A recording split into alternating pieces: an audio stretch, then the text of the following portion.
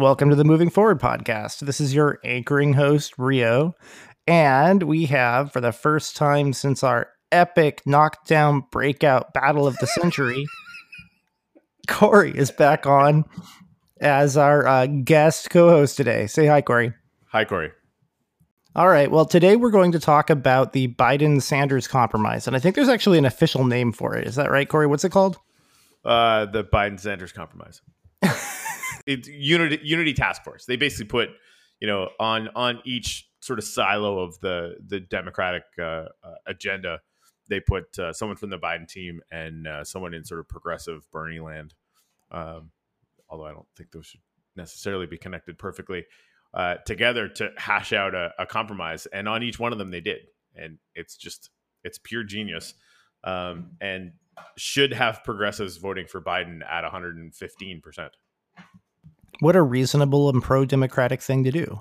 Honestly, not only reasonable, but excessive from Biden's point of view, right? And I think we talked about this before it's weird, before we broke up. Anyway, he didn't have to do this.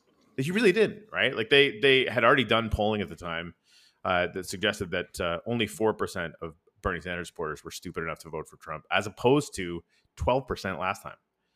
So we're already, way in advance of where we needed to be as far as translating, like knitting the party back together or what have you. And Biden still was like, well, let's chat, because he knows the same way that Pelosi knows, frankly, that if you give the progressive wing the opportunity to force him to move, into more progressive territory, then he can do it and sort of drag the boomers along with him, which is exactly what he did. And again, he did not have to do this electorally. He did it because it was the right thing to do. Yeah, and because the alternative is Donald Trump, and we can't afford to alienate anybody. Right, yeah. Well, exactly. Yeah, building teams and coalitions instead of, devolving into Nazism and fascism. It's the little things. To be clear, moving forward, we are pro that. Yeah, exactly. Pro teams. All right. No, let's dive into it then. I understand you have you said the actual compromise was like 100 pages long, so we're obviously not going to read that. But with Corey's amazing radio voice, he's going to take us through 6 highlights according to the New York Times. Is that right, Corey? That is entirely correct. So I'll give you guys the headlines, and then we'll dig in and go moving forward old school. And dive into each one as we go through the details. So I'm getting a little nostalgic, not gonna lie. Right, me too, a little bit. Don't tell anyone. So on healthcare, expanding government-run plans without Medicare for all, and of course that includes the public option. We'll get into that. Criminal justice, broad agreement on many priorities, but not on marijuana. Again, what Biden's plan is on pot is still extremely good and would be fantastic. Is it perfect? No. But whatever. Climate change, new near-term targets, but no fracking ban, which is annoying. But again, no fracking ban. If you saw the last debates, Pence is just a gigantic full of shit piece of shit with a fly in his head. Anyway, that's never going to get old. The economy, closing racial gaps and creating jobs programs. Education, rethinking Obama-era priorities. Immigration, a focus on undoing Trump policies, like maybe let's not put kids in fucking cages. Just a little jumping off point there. So we'll start with healthcare. And again, I know you guys can go back to I think we've done a few episodes on healthcare. It's, if you want more details than what we're going to talk about now. So the task force recommendations stop far short of Mr. Sanders' signature healthcare policy initiative, a single payer Medicare for all system that would enroll all Americans in a generous government-run health plan. Instead, the task force supports a government-run insurance option that would be offered to all Americans on a sliding scale according to income and automatically provided to low-income Americans for free. A so-called public option has always been part of Mr. Biden's healthcare plan, but the recommendations specify new details, such as a requirement that certain prescription medications be offered without any out-of-pocket spending by patients.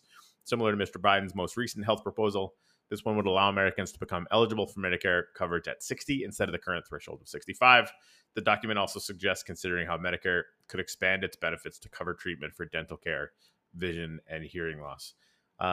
Just as a quick jumping off point, Trump doesn't have a fucking plan at all. Like, anyone that tells you that is full of shit.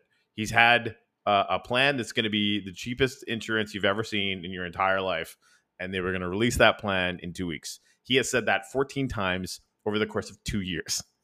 So he also said that the military will distribute Regeneron to the military for some reason. Yeah. will distribute Regeneron, the new experimental drug that it cost the taxpayers $1.5 million to give to his fat ass, Jesus.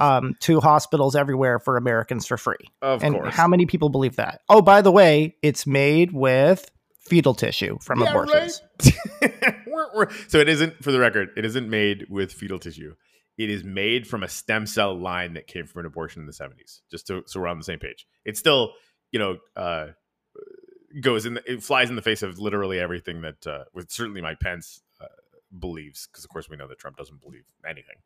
Well, you know more about this than I do, Corey, but I don't think there's a way to do stem cell research without abortions. Is there? There is now, but all of the stem cell lines that we have, because they've been able to simulate them and keep them going for a long time, right? All the ones that we have came from abortions before the ban in the 70s and early 80s, if I'm not mistaken. So, but it absolutely did come from that. It's just been a long time. So they're basically just cloning the original lines? That's correct. Oh, okay. Well, yeah. All right. Still, ethically and morally accurate. As far as Justice Barrett would probably still ban it anyway, though. Yeah, exactly. When she was not saying that rape was religiously cool or some stupid fucking thing. For the record, that was made up. I don't know anything about that. It's just she seems like she's straight out of The Handmaid's Tale to me. I also saw it was pretty amusing. Trump claimed that he had already fixed healthcare. He said healthcare is cheaper than it's ever been and better than it's ever been. Yeah. I mean, we've seen it a million times now, right? He's just going to say things, and there's going to be about 35% of people that are just going to believe him because that's where we live now. And he's going to lose in a landslide in 3 weeks. Yeah, I was talking to Talia, my wife, about it. I know you're a fan of Talia, Corey. I am. She's fantastic and clearly a fucking saint for who she married. Yep. Anyway. Yep. Yeah, no, she was pointing out to me that I guess the FBI has noticed that when you get those phishing emails that are trying to get your information so that they can rob you, steal your credit card information, etc. The FBI has noticed that they actually con artists actually intentionally make those emails as obviously fake as possible, with the most ludicrous stories you can imagine that are totally unbelievable. And according to the Federal Bureau of Investigation, the reason why they do this is because they don't want to waste time with people who are too smart or informed. So it's actually a way of weeding out smart people. And if you think about it, this was Talia's observation, that's basically Trump's entire political strategy. Okay, I am going to take a couple of seconds and pull up this buddy of mine on Facebook. Okay, I just found it. To let y'all know, I get all sorts of emails from the Trump campaign because I signed up for a rally that I would never have attended. I actually get these too. They're terrible. This is the sort of crazy, stupid infomercial crap they try and lure people with. So this is real. Justin, why haven't you accepted President Trump's invitation to activate your 2020 Trump Diamond Card? Out of all of his supporters, the president selected you, capitalized because, of course, to be a part of this exclusive group. So he was really surprised when you told him you still hadn't stepped up. Diamond members are the most dedicated Trump supporters, and President Trump will be relying on this exclusive group when he needs help heading into election, which is not a great sentence. We don't usually do this, but the president has authorized us to extend your invitation until 11:59 tonight. When you join before then, we'll send you a personalized, capitalized, of course, because these people are stupid, Diamond Card. Like, it's literally like the most pathetic middle of the night infomercial garbage you could possibly imagine. And it's targeted at exactly the same people. Yep. Well, I guess we should talk about Biden's plan then. So basically, my takeaway is it's very similar to Andrew Yang's plan, right? Yang called to his Medicare for All because it was a Medicare-like public program available to everybody. Yep. He just didn't outlaw private insurance. Am I following that right, Corey? Yeah, I think that Yang actually, and there's actually a little bit more that I didn't see because I didn't scroll down. I'll get to in a second here, but yeah, the automatic enrolling for people that are under the poverty line, I think is sort of the biggest thing, right? Like people that make the perfect the enemy of the good, in this regard are sitting on a mountain of privilege and moral rot, frankly. The number of people that this would help is unspeakably large, tens of millions. Just to finish if not more, like many tens of millions. So just to finish it off, the task force also recommends special insurance options for people during the coronavirus pandemic. For those who lost coverage because they became unemployed, the task force suggests that the federal government pay the full cost of continuing that coverage until the federal law known as COBRA can take over.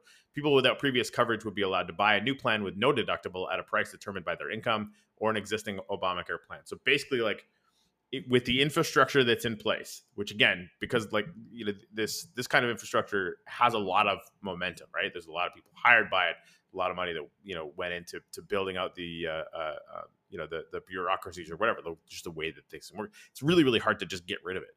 So using that and directing it and dramatically expanding it is the easiest, smartest way, not to mention legislatively it would pass, that you could possibly do. And yeah, it's very much like Yanks. It's like it just reeks of a technocratic solution to relieve the suffering of tens of millions of Americans.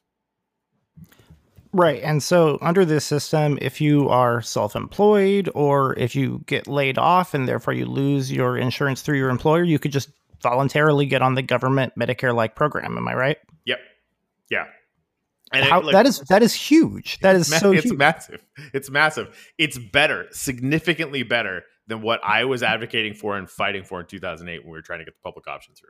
It's way better. And to give Bernie credit, part of the reason why this is even on the table is because Medicare for All is such a huge, it has its own massive momentum, and people in the middle and insurance companies, frankly, are terrified of it enough that the public option is now possible, right? So again, like the Overton window gets yanked over to the left, and finally we can do the sort of middle of the road, common sense, kind of technocratic, solution that will actually pass. And again, still, if I had a magic wand, I would make it single payer and I would do it instantaneously because it's more efficient and better for literally everyone, except maybe Rio.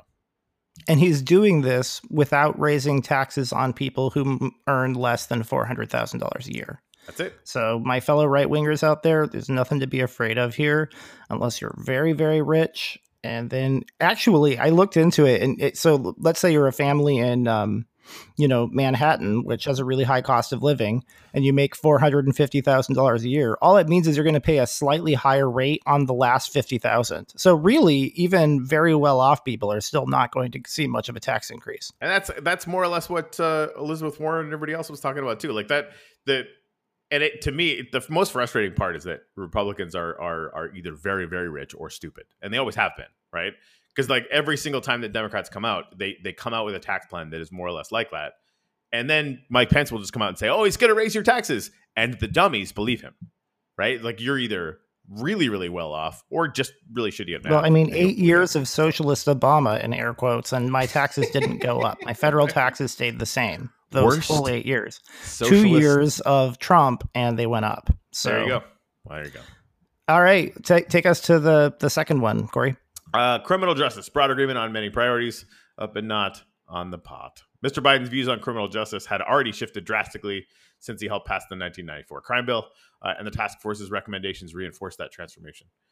They call for eliminating private prisons, yay, ending cash bail, which is actually really, really huge as far as inequality in this country, and eliminating mandatory minimum sentences, steps that both candidates support in the primary. Eliminating private prisons in particular was something Mr. Sanders championed early. That's actually how it is in Canada too. Like the idea that you would have a for-profit prison is just completely insane for Canadians, and just because it's stupid, period.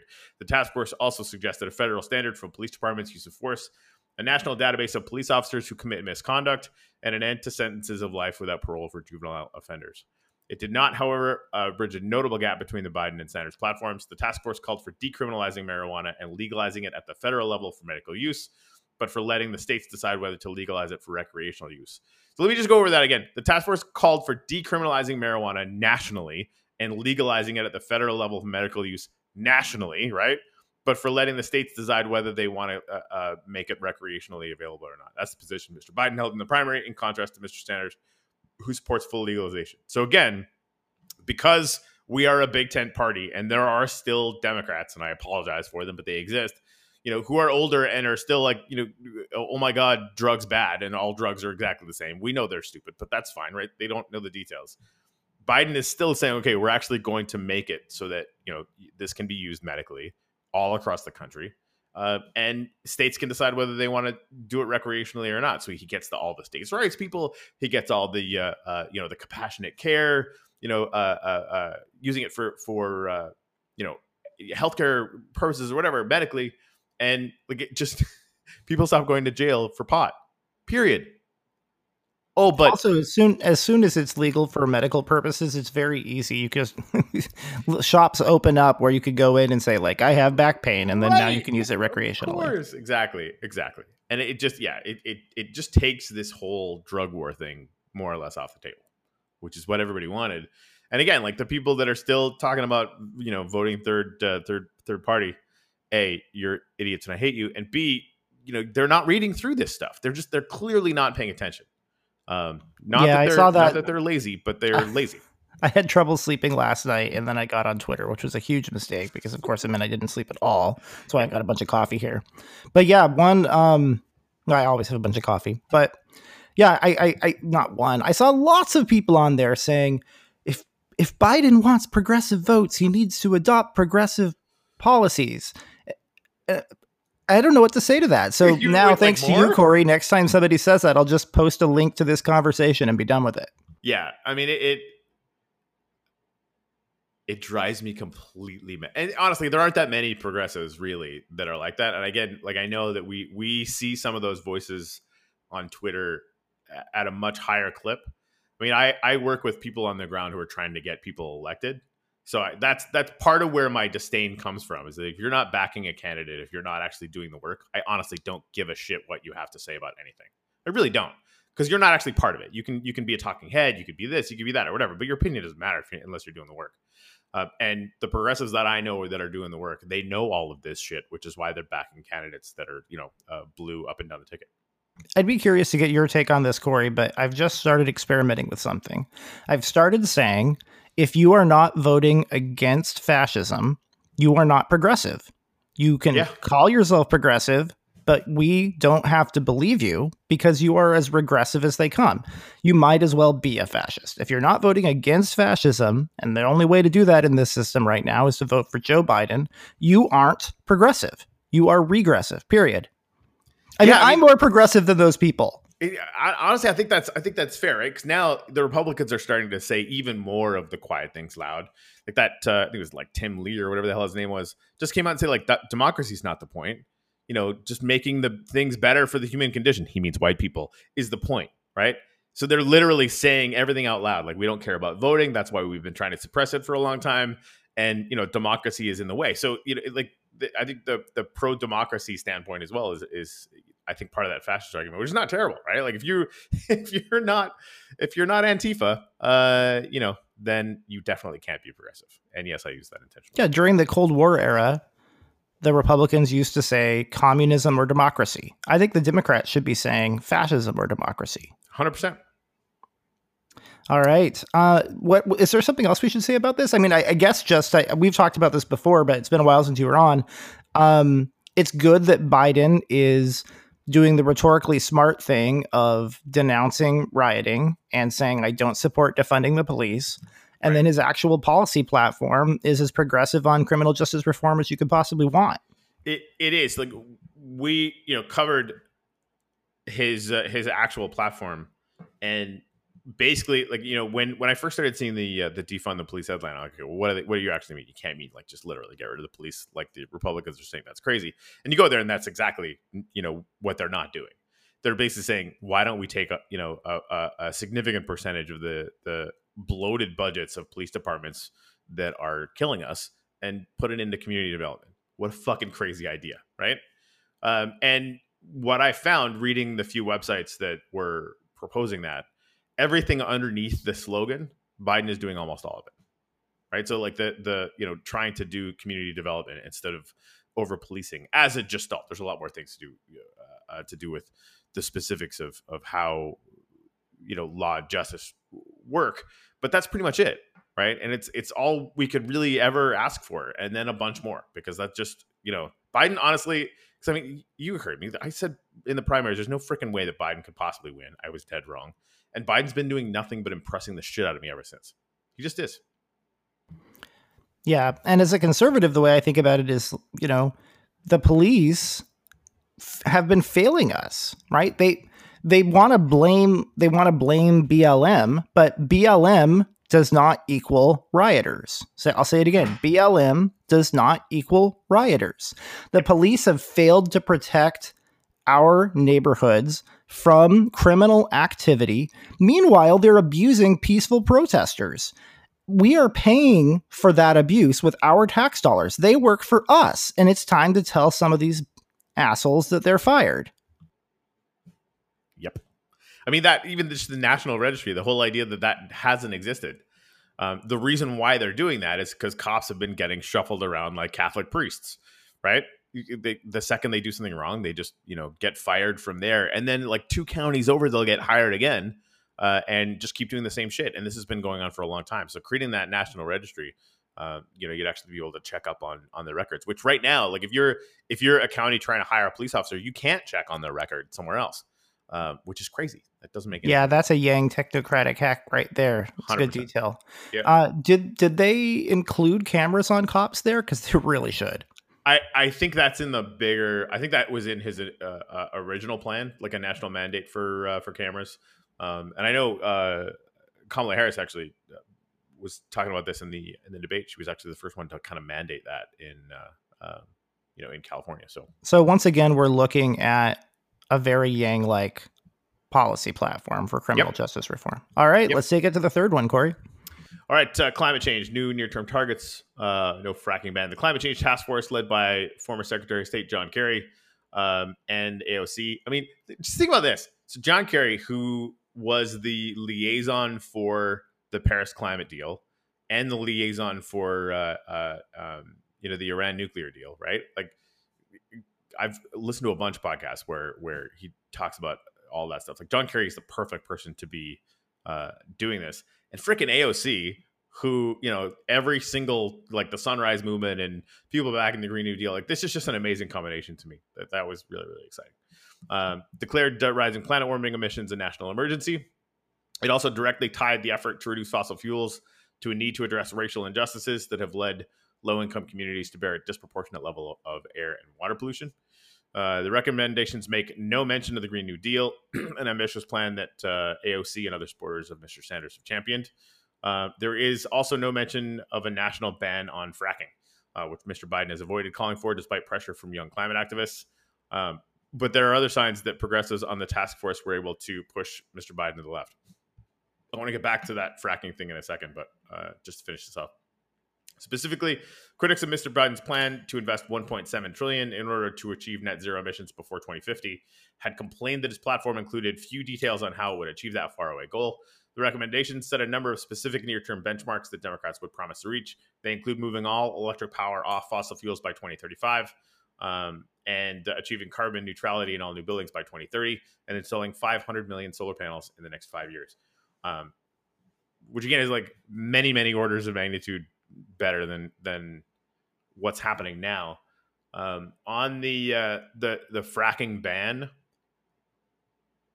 I personally would like to see that. I think a nearer term, much smarter thing to do would be to end oil subsidies and shift them over to electric, because that's going to have the same net result, right? Like the biggest thing is we want fracking to stop because it's really, really brutal and really, really terrible for the localities where this is actually going on. But I think you can actually use, again, like a Yang technocratic thing. Instead of banning something which is going to get people up in arms, you just price them out. Especially a lot of working class white voters in important swing states whose votes we need to defeat fascism. Yep. It's important to note, though, that the alternative is Donald Trump, who says climate change is a Chinese hoax and pulled us out of the Paris Climate Accord. Yeah, I mean, that's really the thing, right? I mean, like having a president and an administration that recognizes the issue. See the thing too, like just electorally. So Trump is losing old people, like especially in Florida. Like that doesn't happen, right? Like that, in swing states, Biden is now up with people over 65, again, who make up a ridiculous percentage of the voting block, that Trump won by like freaking 12 points last time, right? And so Well, it turns out old people don't like when their president puts them in mortal danger. Right. They're not huge fans of being cannon fodder. Which, I mean, the man himself is literally a plague-ridden. Well, I suppose it's not a plague because plague's bacterial, but you get my point. I mean, I think he's a threat. He is a threat to their lives. If he shook their hand, it could kill them. Yeah, and he would. That can't would totally help but inform your vote. Yeah, you would think so. And to this day, he still has not had a negative test, and yet he's still announcing he's going to do another rally. Well, he did one this weekend in the Rose Garden, which was a super spreader event. He invited 2,000 people. 400 people showed up, which is hilarious in and of itself. And then we found out that a bunch of them were actually paid to show up. Like he's actually hiring crisis actors to come in to come to his fucking rallies. Yeah, the whole thing. Yeah, no. If his campaign isn't covering all of those costs, if anything is being paid for by the taxpayers due to it taking place at the White House, that's a crime. It is. That's a campaign finance violation. So many campaign. I mean, yeah. I mean, the number of specific criminal lawsuits that he could very well face come January are legion. They are legion. So anyway, well, really quickly, I like the energy policy you just said. $1.7 trillion is not that much money over several decades, so I'm not worried about it taxing me to high hell. Also, as noted when we discussed Yang's platform, it's possible to solve the climate problem without spending any taxpayer money. All you have to do is have a carbon fee. That's it. That would solve the problem by itself. Yep. And also I'm glad that it's not the Green New Deal, because the Green New Deal would have been way more expensive, and they rolled a whole bunch of, far left economic policies in there. Okay, I'll be nice since Corey's here. Center left economic policies in there. They, like, whether you support them or not, just really aren't part of the environmental subject. And if you think about it, I think you could agree with this, Corey, when you say, like, we're not going to do anything about the environment unless you also sign on the dotted line of all of these other economic things that you want to do, that just decreases the odds that you actually solve the climate problem. It's true. The most important thing is to get the ball rolling, and then keep the ball rolling, right? Which is why, I mean, like, people holding out for Medicare for all and pissing on a public option are fucking themselves over, and much, much worse. For every one of those people, there's probably 10,000 people that are in extremely dire straits that don't need to be, and we could solve that. And again, like, anyone who makes good the enemy, or the perfect the enemy of the good when it comes to climate, again, you're sitting on a mountain of privilege. There are people in low line, in the Maldives, for example, that will be under a meter of water while you're fucking around, right? Like, we really can't wait. Like, we do have to take whatever we can possibly get. Because I think that also, like, it establishes the narrative and the storyline, the common good that, okay, we're all moving towards this, and then I think as politicians and as people in the space get better at telling this story, I think we can move into a space where we can actually feel like we're accomplishing things and measuring things, and the voices saying that it's all real and a hoax will just start to get pushed down into the very, very bottom of a well, where hopefully they will drown. Yeah, exactly. I mean, in Congress, being Green New Deal or bust means bust, because the alternative, the other party, is perfectly fine with letting the planet warm until it kills us all. Right. Yeah. So you can't negotiate with people who don't believe in it.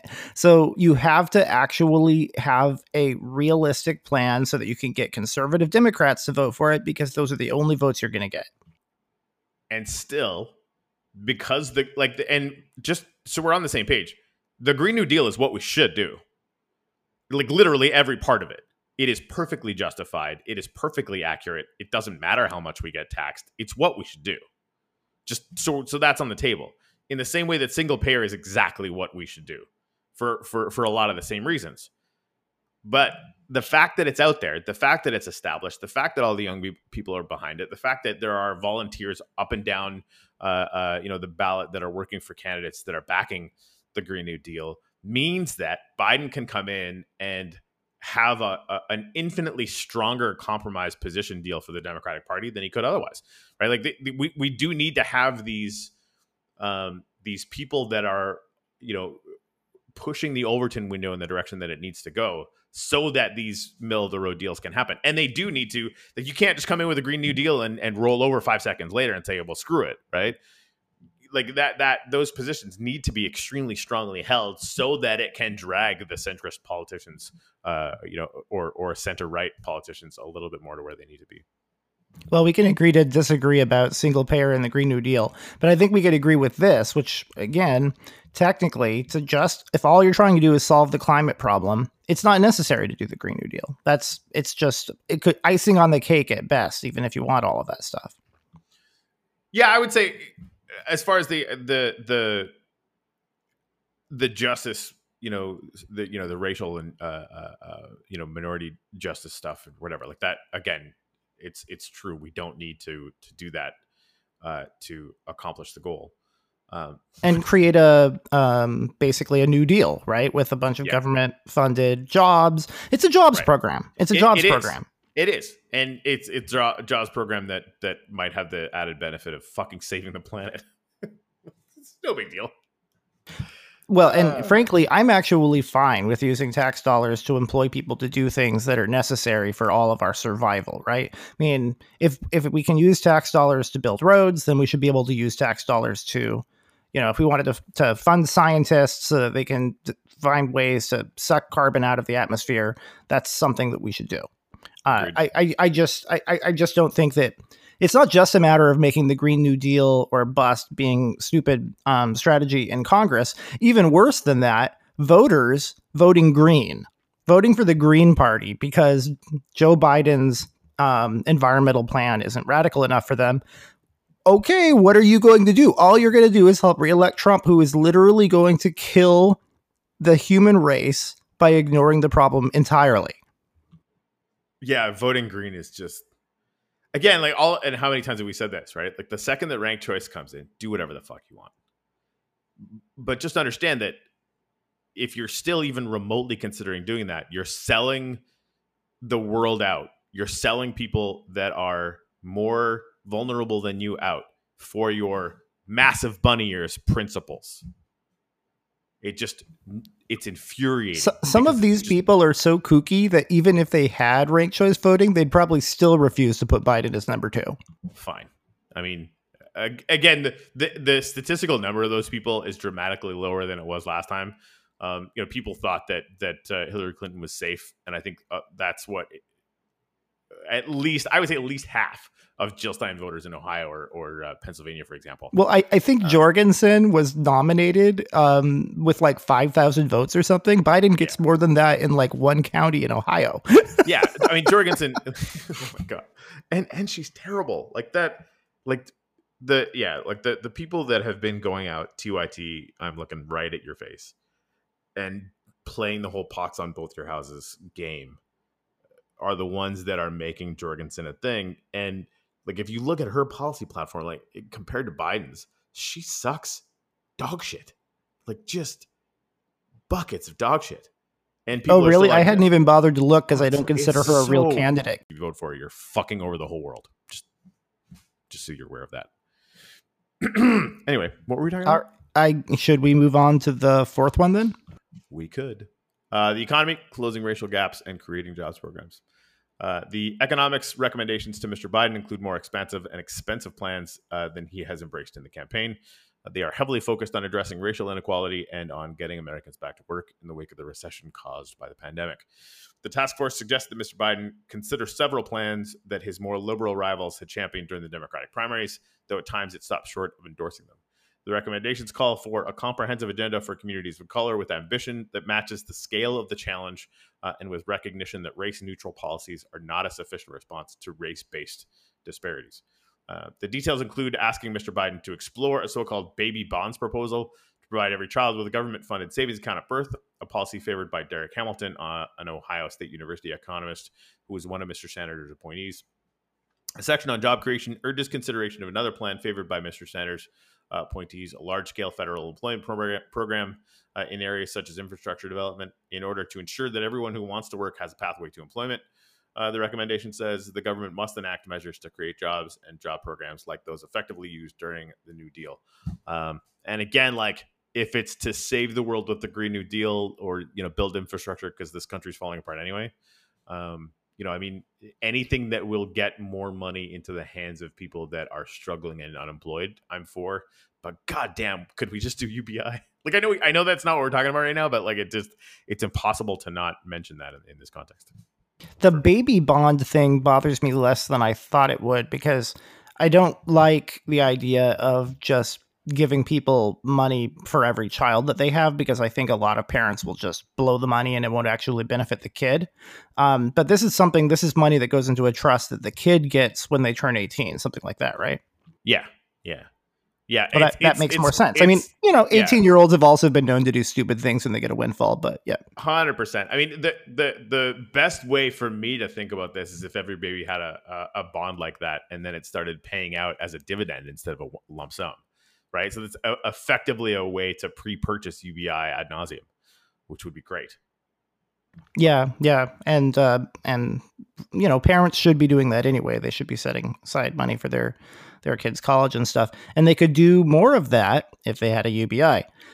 Okay. But yeah, let's talk about UBI since you brought it up, though. I mean, Andrew Yang is going to be in Biden's administration. Andrew Yang does not need to be president in order to get UBI passed. All he has to do is, with the respectability that comes with being a representative of the Joe Biden administration, go have meetings with members of Congress, Democrat and Republican, which we know he'd be really good at, and persuade them one at a time to vote for UBI. A lot of grassroots activist types, for all the good work they're doing, one thing they seem to forget is that it's actually easier to persuade people who already have power to back your idea than it is to, primary and replace every single member of Congress overnight. Amen. It's been amazing watching the number of people that are like, what if Andrew Yang's a Democrat? I'm like, oh God. Oh, pumpkins. Anyways, which actually, take a little tangent that's kind of funny too. I've been seeing a lot of people, and I'm about to have Fred back on actually. Nice. Yeah, and Fred was one of them. He said this thing. He's like, I'm thinking about maybe voting for Trump because Trump 2020, Yang 2024 kind of makes sense to me. Basically the accelerationist argument that Trump will make things so bad. I know. That's why I thought you meant Fred Eater. You mean Fred the truck driver? Yes, the truck driver. Yeah, fuck that guy. Seriously. Well, I'm going to try to talk him out of it. We'll see how it goes. Right. But my best argument that I found for this so far, and it's the one I'm going to try to use on Fred. So I'm going to test it out on you, Corey. Okay. So put your Fred truck hat on for a second. Okay. In order for Andrew Yang to become president, he has to win the Democratic primary first. There is absolutely no way in hell that he is going to be able to win the Democratic primary if a bunch of people with blue hats calling themselves Yang Gang went out and publicly said, we're going to intentionally elect Donald Trump as part of our Yang 2024 strategy.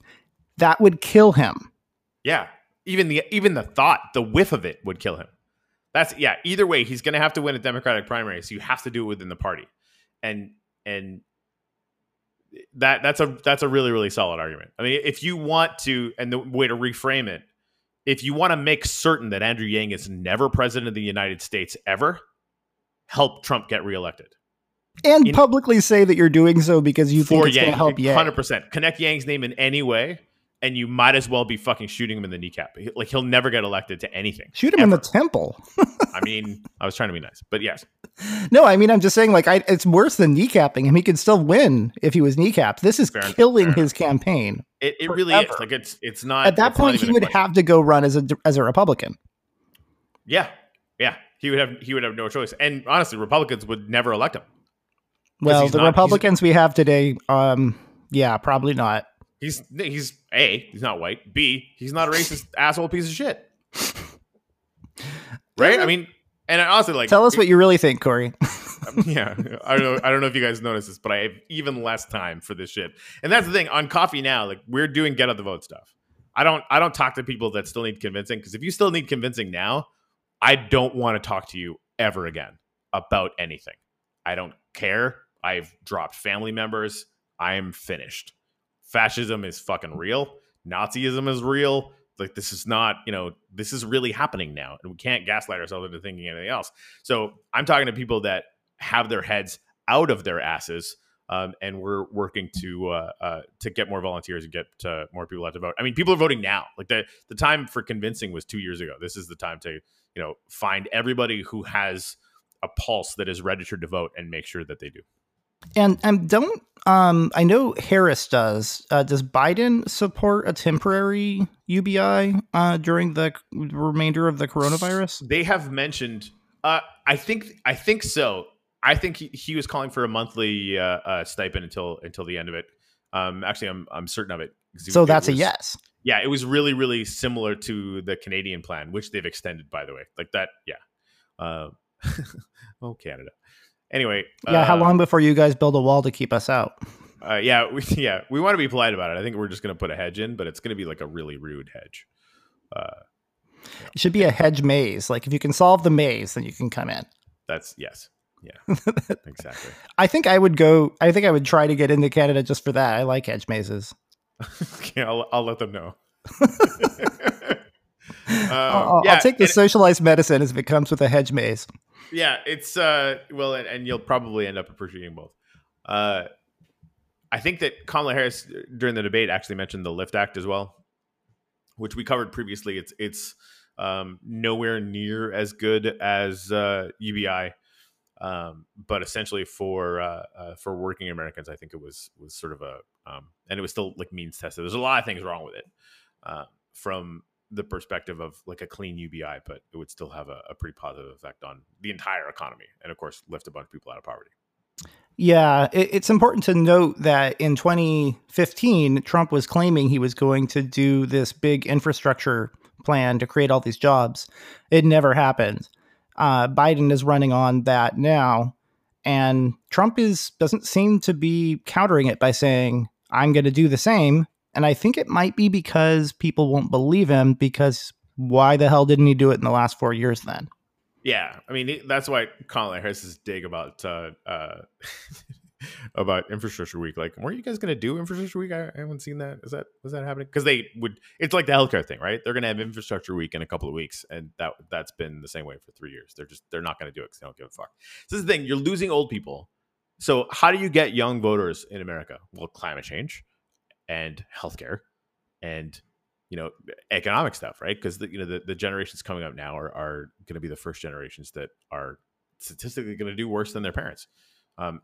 Despite being the most highly educated generation in history, right? We've let the economy become something that doesn't make any sense, and that legislatively, like that was something that could have been solved. And so, the most that they're doing to get young people is to say that healthcare is already better, when anyone with even a tiny fraction of a brain can see that it's not. They're going to lose. I'm pretty confident saying that now. Like, I've been knee deep in polls for the last week and a half. They're not going to lose by a little bit. They're going to get fucking destroyed. And something that we forgot to mention during the healthcare talk is pre-existing conditions, right? So there's the contrast. Imagine you're a person who, you have a good job, you have health insurance through your job, you get laid off, right? Mm-hmm. Or you just decide to switch careers, right? Or you move, right? Yeah. In Trump's America, if you have a pre-existing condition, now you can never get health insurance that will cover it ever again without paying an astronomical amount of money for it, right? In which case you might as well just pay out of pocket for your healthcare. In Biden's America, you can switch to your new job's health plan if you want, and your pre-existing condition will still be covered. Or you could go on the public plan and start a business. You can do whatever the hell you want. The contrast could not be more stark. Yeah, agreed. And of course, like the idea that they keep saying they're going to protect the pre-existing conditions, of which COVID is now one, right? Like, the insurance is going to get denied to tens of millions of people for just for having COVID, because it's going to be a lifelong ailment now. with like permanent lung damage and permanent cardiovascular damage and all this really fun stuff for what 65 Yeah, I million keep reading Americans now. about young people who used to run marathons and who still can't go up the stairs Dude. 5 months after recovering. It's bad. It's really bad. I mean, dude, Maynard from Tool got it in late February. He was one of the first people to get it in the States, and like he can still barely sing.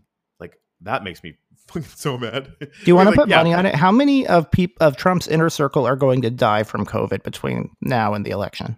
I mean, they're probably all going to get infected, so it'll be the death rate generally, which is around 5% of people who get infected. Yeah, they're also a little older too, but they're also a little richer, which lowers the odds. That's the thing. I mean, not all of us can get a helicopter over to Walter Reed and then get experimental treatments from companies. A $1.5 million experimental treatment. Their family is part owner, like they're vested in Regeneron. But he really deserves that because he paid $750 in taxes. Anyway, so like your family and my family both pay more than that every week. Weekly, yeah. Yeah. Oh, good Lord. And if we get COVID, are we going to get Regeneron for free? No. No, we will not. Yeah, they said the best that Regeneron will ever be able to do once they get it up to scale will be $100,000 per course. Yeah, it needs to be less. It's not going to happen. There will eventually be a vaccine. Wait. So you're telling me that Trump lied when he said the military is going to distribute this for free to hospitals everywhere across the country? Everyone is shocked, I know. All right. Should we move on to the fifth one then? Sure. Education. Rethinking Obama-era priorities. On K-12 education, the task force report represents something of a shift away from the policy commitments of the Obama-era Democratic Party. Instead of emphasizing standardized tests to drive accountability for teachers and students, the documents talk about holistic tests of student skills and the importance of schools as community centers that provide a broad array of social services such as healthcare and meals. I haven't read this, and I like the way it sounds. While the Obama admin was strongly supportive of charter schools, the task force promises to subject charters, which are publicly funded but privately managed, to stricter federal scrutiny, echoing policy plans released by Mr. Sanders and Senator Elizabeth Warren, the Mass Democrat, during the primary. Which is really good. The document commits to tripling federal aid for low-income schools and to increasing funding for students with disabilities. School desegregation by race and class has emerged in recent years as a major concern for progressives. The task force commits to addressing the problem through strategies like busing and magnet schools, but does not mention a specific amount of funding. Mr. Biden's opposition to federally mandated busing was a major campaign issue last year, but he has never opposed voluntary busing. While many supporters of Mr. Sanders were excited by his promise of universal free tuition at public four-year colleges, the task force stops short of that commitment.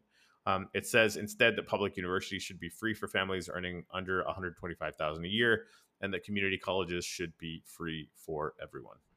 I mean, that's a lot of progress there, I would think. Wouldn't you say that's progressive, Corey? Yeah, like not a little bit, a lot. And I think it shows even more, I think the Obama era policies were well intentioned, but we find out what happens when you put education into the hands of the free market. Rich people yank all of their kids out of that and put them into hoity-toity schools and destroy funding and availability for everybody else. It's actually a microcosm of why single-payer healthcare is so much better. But yeah, and fact is, the schools they're centers for community development and shoring up sort of community services anyway. So focusing on that, I think is really, really good. Yeah, I mean the whole thing, and and the contrast is always really, really important, right? On the opposite side of this argument, you have Betsy DeVos, who would gladly shoot your kid in the face to get a tax cut for her friends. Like that, you know what I mean? Like that. That's like, a little bit of an exaggeration. A tiny little bit of hyperbole. If she could drown 9 of your kids in a bathtub and get one more yacht, she might do it. Let's talk a little bit about what the Trump administration has actually done with healthcare. With education. So they definitely have pushed charter schools more and for defunding public schools.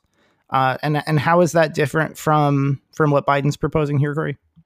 So, I mean, basically they're going in exactly the other direction, right? Like if you're defunding public schools, I mean, that's, one of the things that I worry about as far as, income inequality and lifting people out of poverty.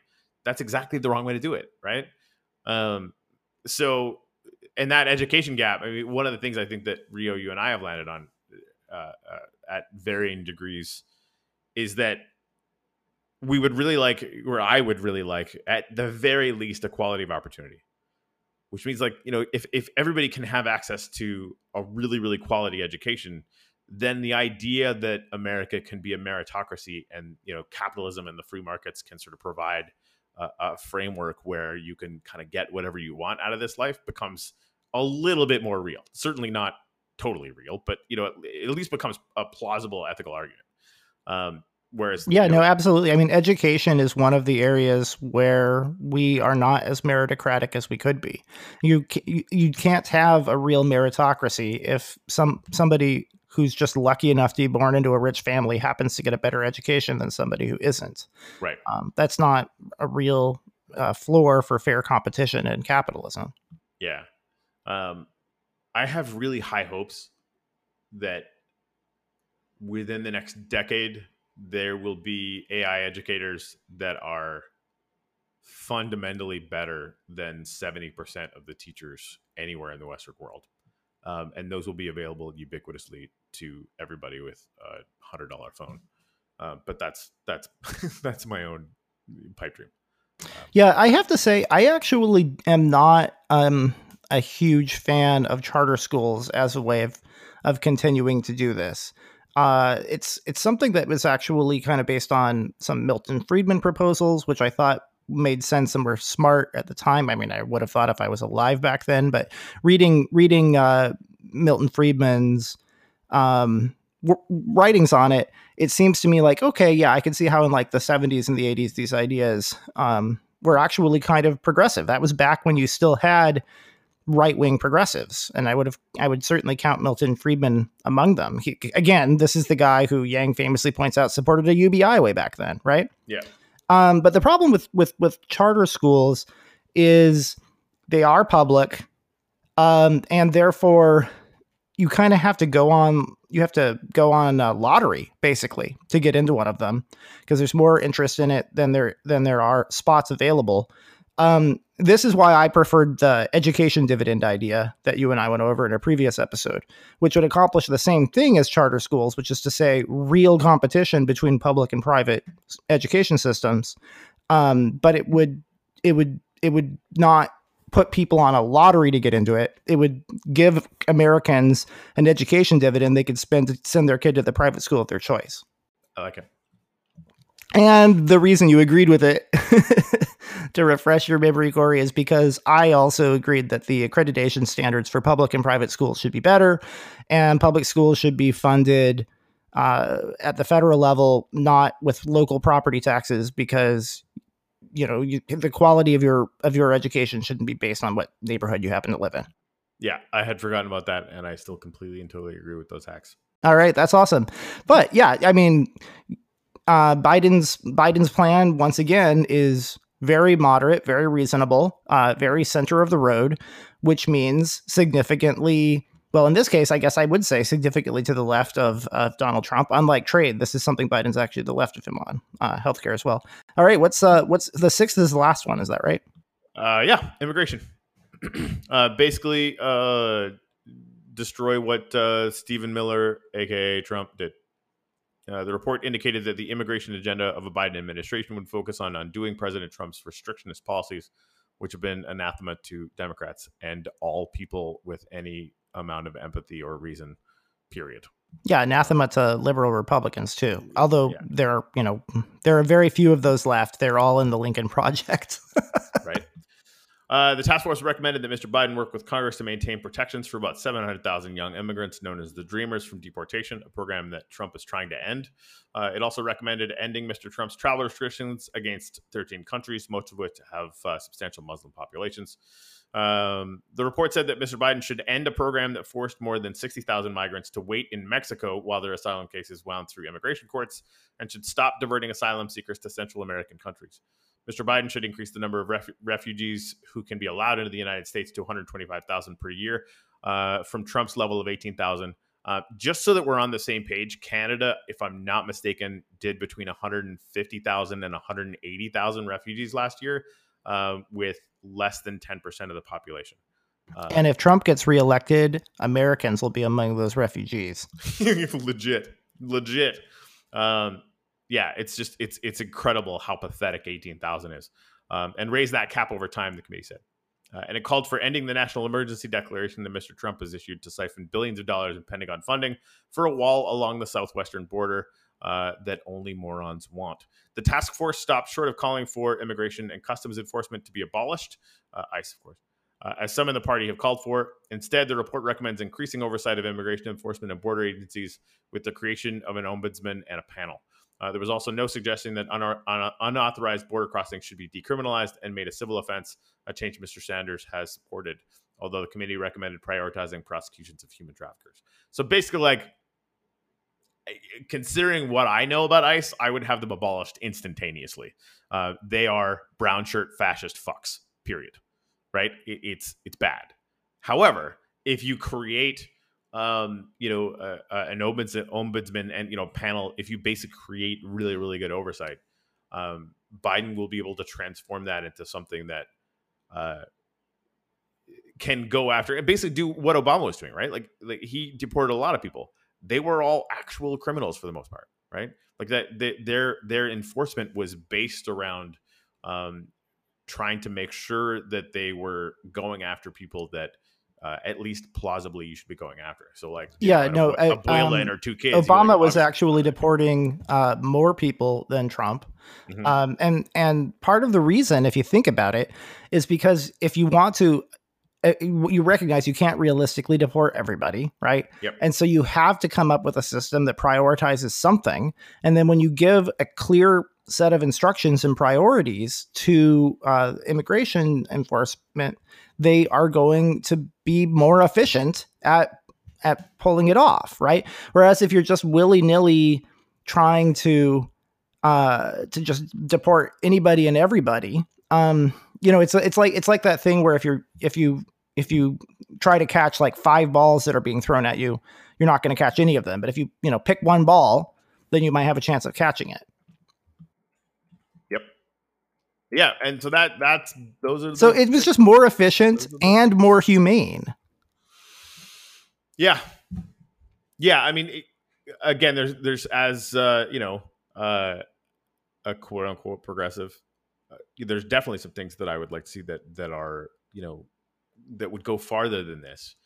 But again, as a gestalt that the entire Democratic Party can get behind, and dramatically, completely 180 change course from what Trump has done, and start to fix what Trump has done. This is it. I mean, this works. It just works.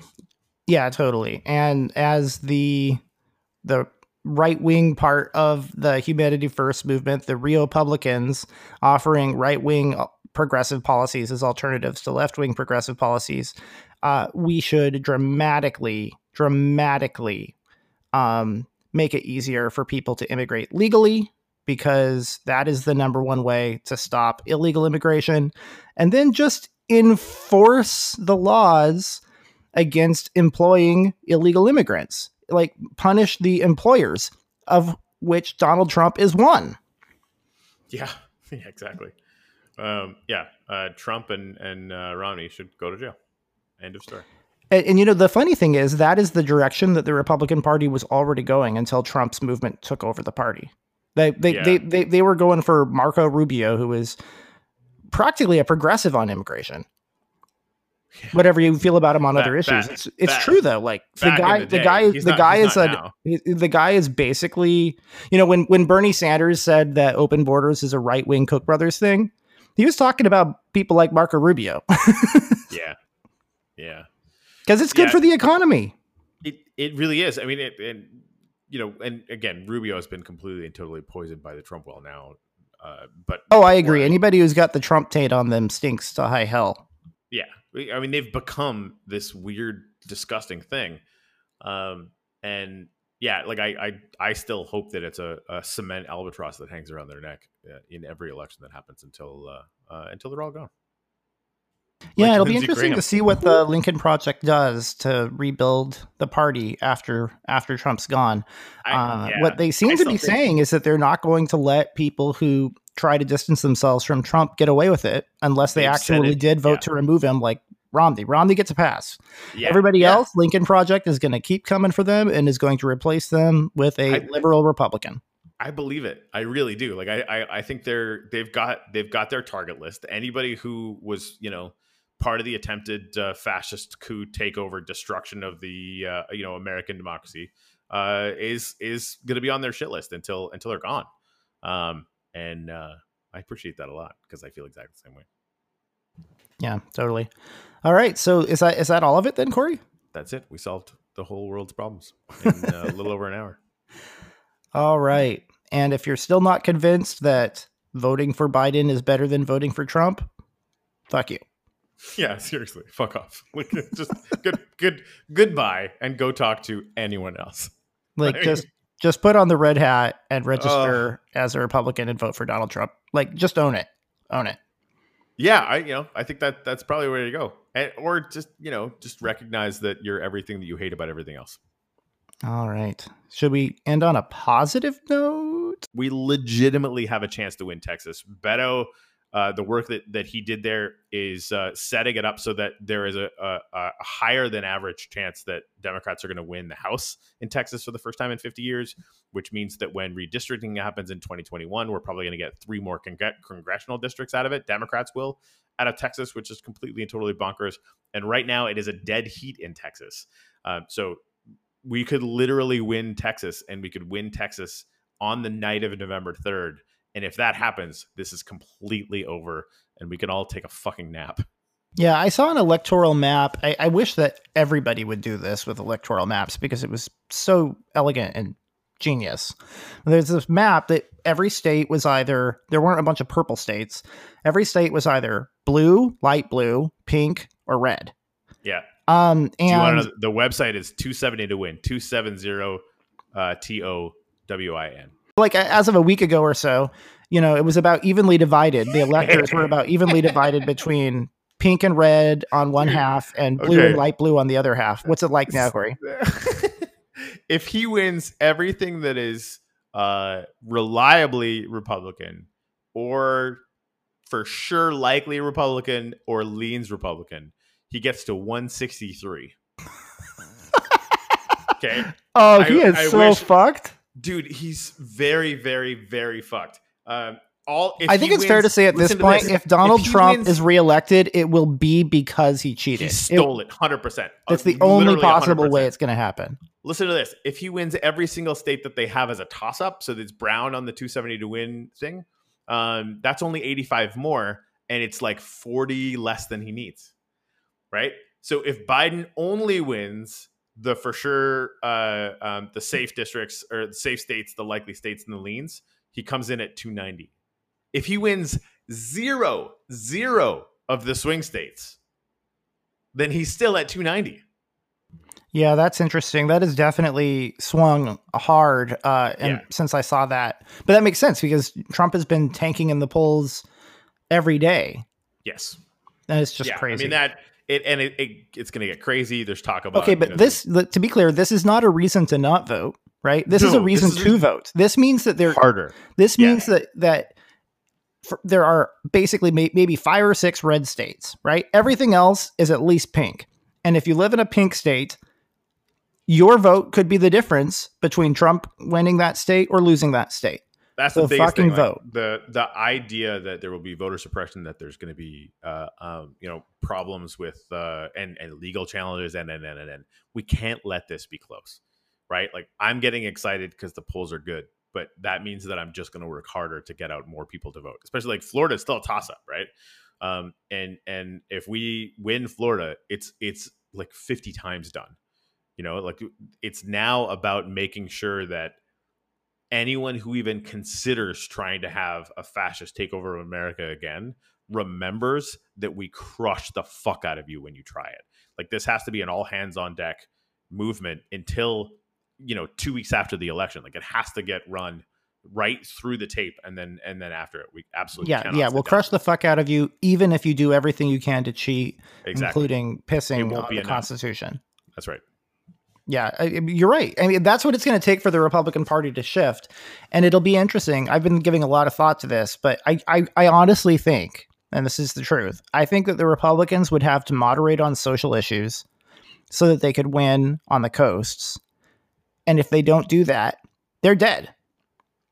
Yeah, honestly, I've seen an analysis that basically the Republican Party is about to become what they are in California. Fucking meaningless. Period. The whole country. Yeah, it'll be liberals versus socialists going forward. There's not going to be any fascists on the ballot. Unless you're in one of the 5 deep red states. It makes me so sad that the way that you frame that puts me in the socialist camp. Oh, no, it doesn't. Yeah, it does now. It does now. Whatever. You're liberal as hell. If you're right about liberal versus socialist, I'm in the socialist camp. Oh, no. See, now we have to have a whole conversation just about that. We don't want to. We don't. I would rather punch myself in the eyeball. No. It's a spectrum, right? There's a liberal spectrum, which goes from center right to center left. You're on the center left side of the liberal spectrum. I'm on the center right side of the liberal spectrum. We would be in the same party. Okay. All right. And do you want to say it, Corey? Moving forward is our gumbo.